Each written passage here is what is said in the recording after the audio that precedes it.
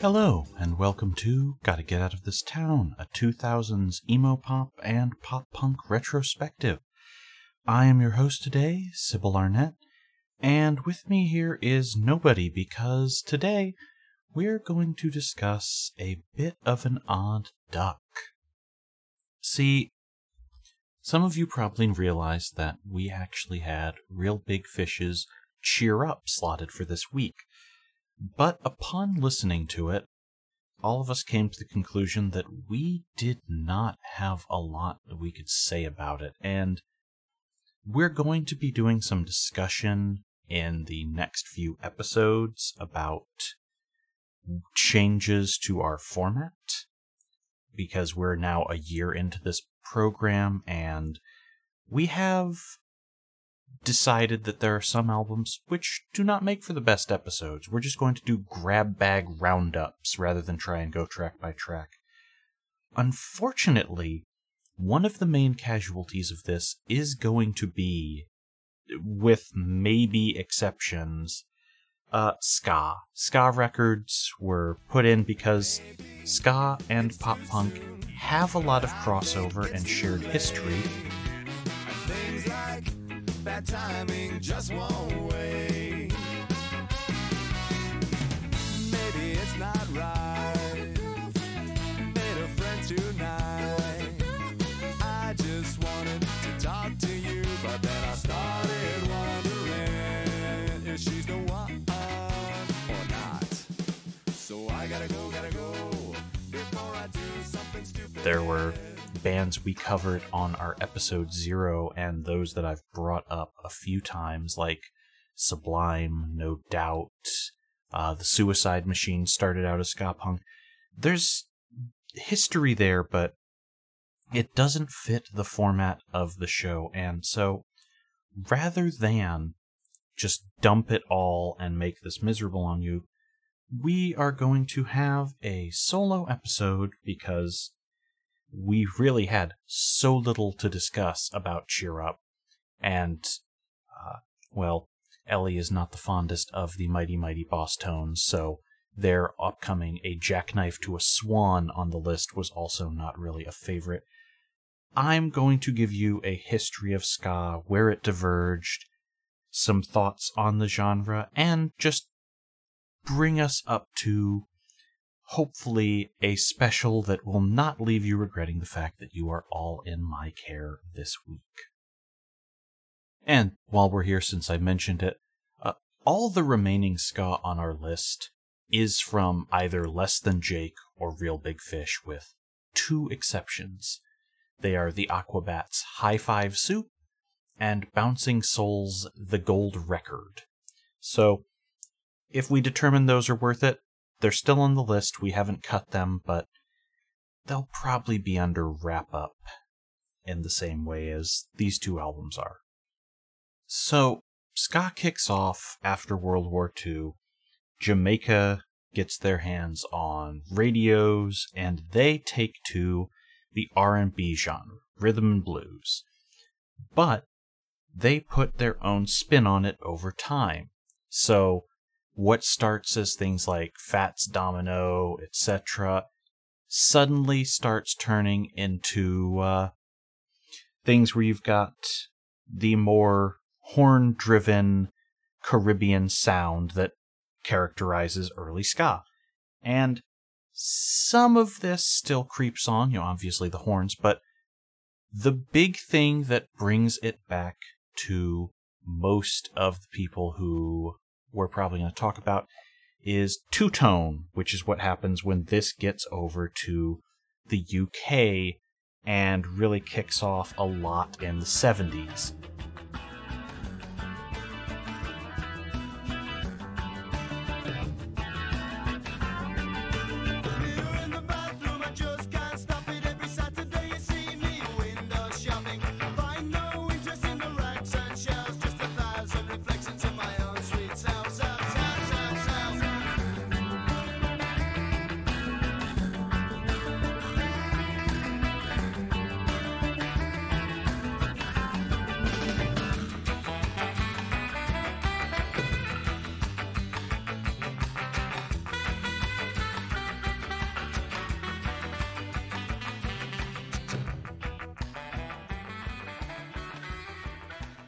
if you know the Specials, Madness, the English Beat.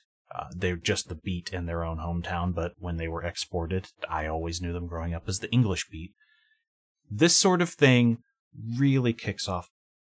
I grew up hearing More Than a Little of This, Madness, and Mirror in the Bathroom. It's all kinds of the sort of things I heard growing up alongside Peter Gabriel and New Wave. So there was that going for me. I'm not a huge ska fan, but as has been mentioned on the show time and time again, I love a good horn section. So while I'm never going to go hunting it down, ska is the sort of thing that will sucker me in if I change the station at the right time, because give me something brassy, and it turns out I might not remember your band's name, but I do know a good hook. And two-tone ska had good hooks, and this is where the punk fusion starts coming in, because turns out the UK scene, not as laid back, got a lot more aggro style to it. It's faster, it's got just a speed. And so this comes out and we have the 80s, and then New York and California both get up a ska scene.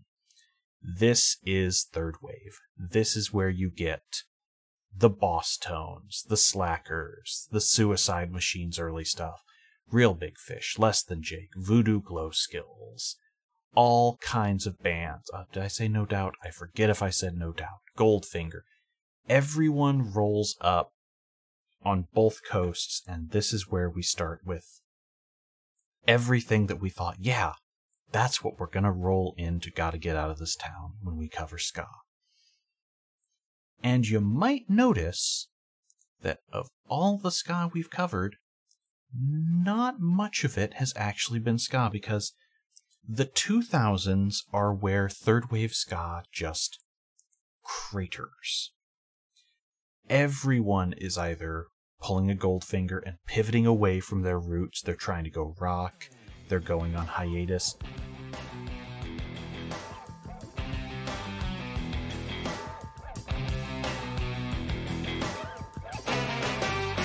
This won't be so hard to follow. You must replace your common sense, and then you won't find it's hard to swallow. It's been based on real events. You can only hear what you wanna hear. They're wide awake and they're well aware that they made you a promise that they won't keep. They're wide awake, you can't afford to go to sleep now. Or they're not charting, and what we've been trying to do is cover things that charted, artists who showed up in the Billboard music charts. Because there was ska during this period, but no major label was really putting it out, and it wasn't selling.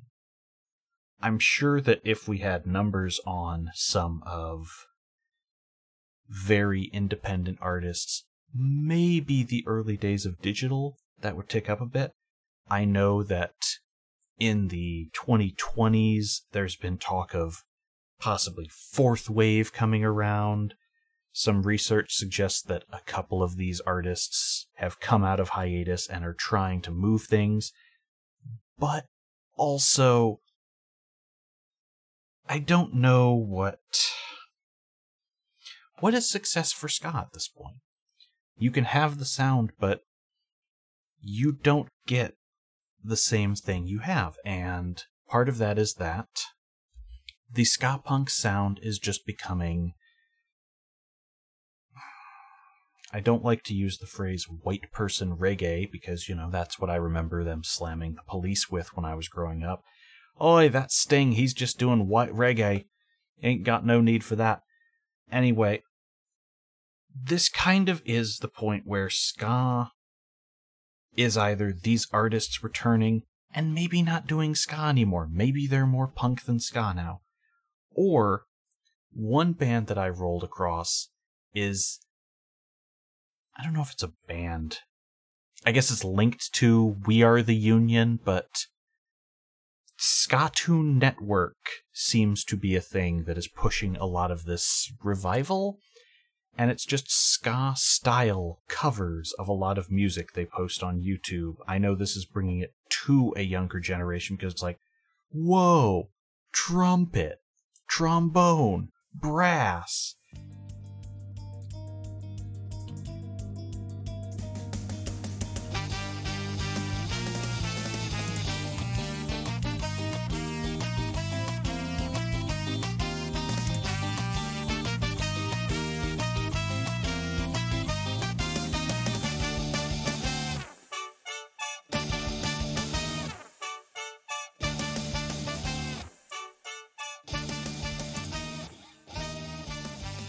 Alright, but it's the music you already know, and so, is this a ska revival?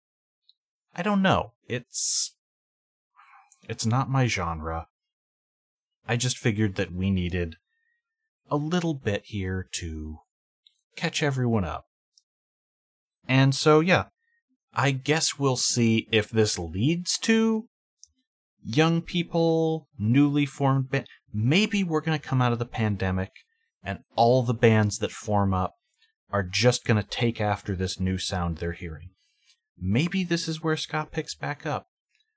Or maybe ska is destined to go the way of the dodo because it's not growing itself.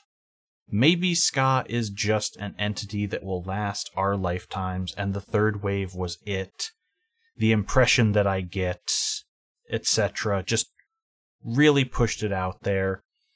Smash Mouth's first album. Oh, that Why Can't We Be Friends cover.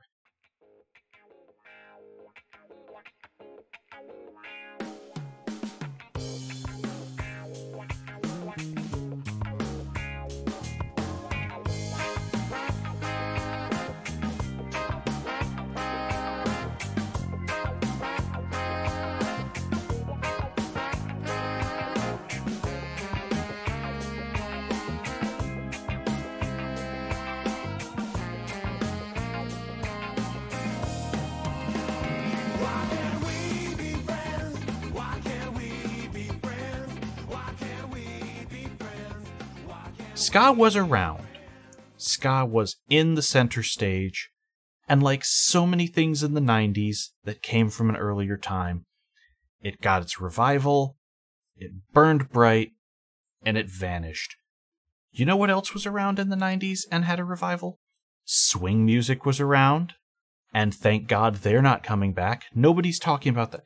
I guess it speaks a lot to ska that people are discussing whether or not it can come back, as opposed to all the other flash-in-the-pan music, but the 2000s, a time of pop-punk and emo-punk, were a very bad period for ska, and so we are unlikely to touch on it more on this show. Thank you, I hope you had a lovely week, and we will see you again next week with a standard album. I believe the next one in line as of this recording is the Used's debut album, it looks like. And so to round this out, much like the vein of some of our Christian rock, Christian pop-punk albums, I will tell you about a little detour that my research took me to, wherein Christian ska died off before the mainstream ska revival did, because the big three bands that I saw cited in a lot of places, Five Iron Frenzy broke up in 2002. They actually crashed right after the Warped Tour that year. The Insiders put out their final album in 2003 and stopped touring in 2005. And the Supertones released their final studio album in 2004 and vanished. So, they did try coming back in the 2010s, and none of this went anywhere. This was a brief period in 2010 through 2012, and then the universe didn't end, but Christian ska did. So, I'm going to play us out this time with the wonderful The W's, who won 2 Dove Awards. Did you know there are Christian Music Awards? you did on some level, but I just keep learning about so many different things and so many different facets of the music industry through this show.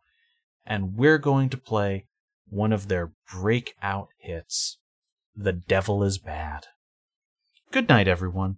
Have yourself a pleasant week. And again, we will see you next week with all of the hosts and a more in-depth discussion of The Used, who do deserve quite a bit of coverage for the way they kicked off.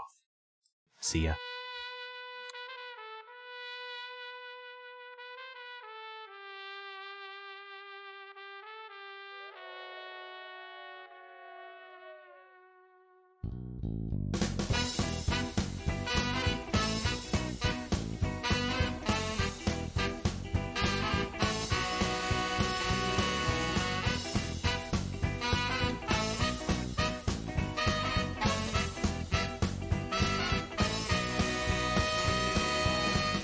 Walking in the garden one day when a snake slipped around her feet.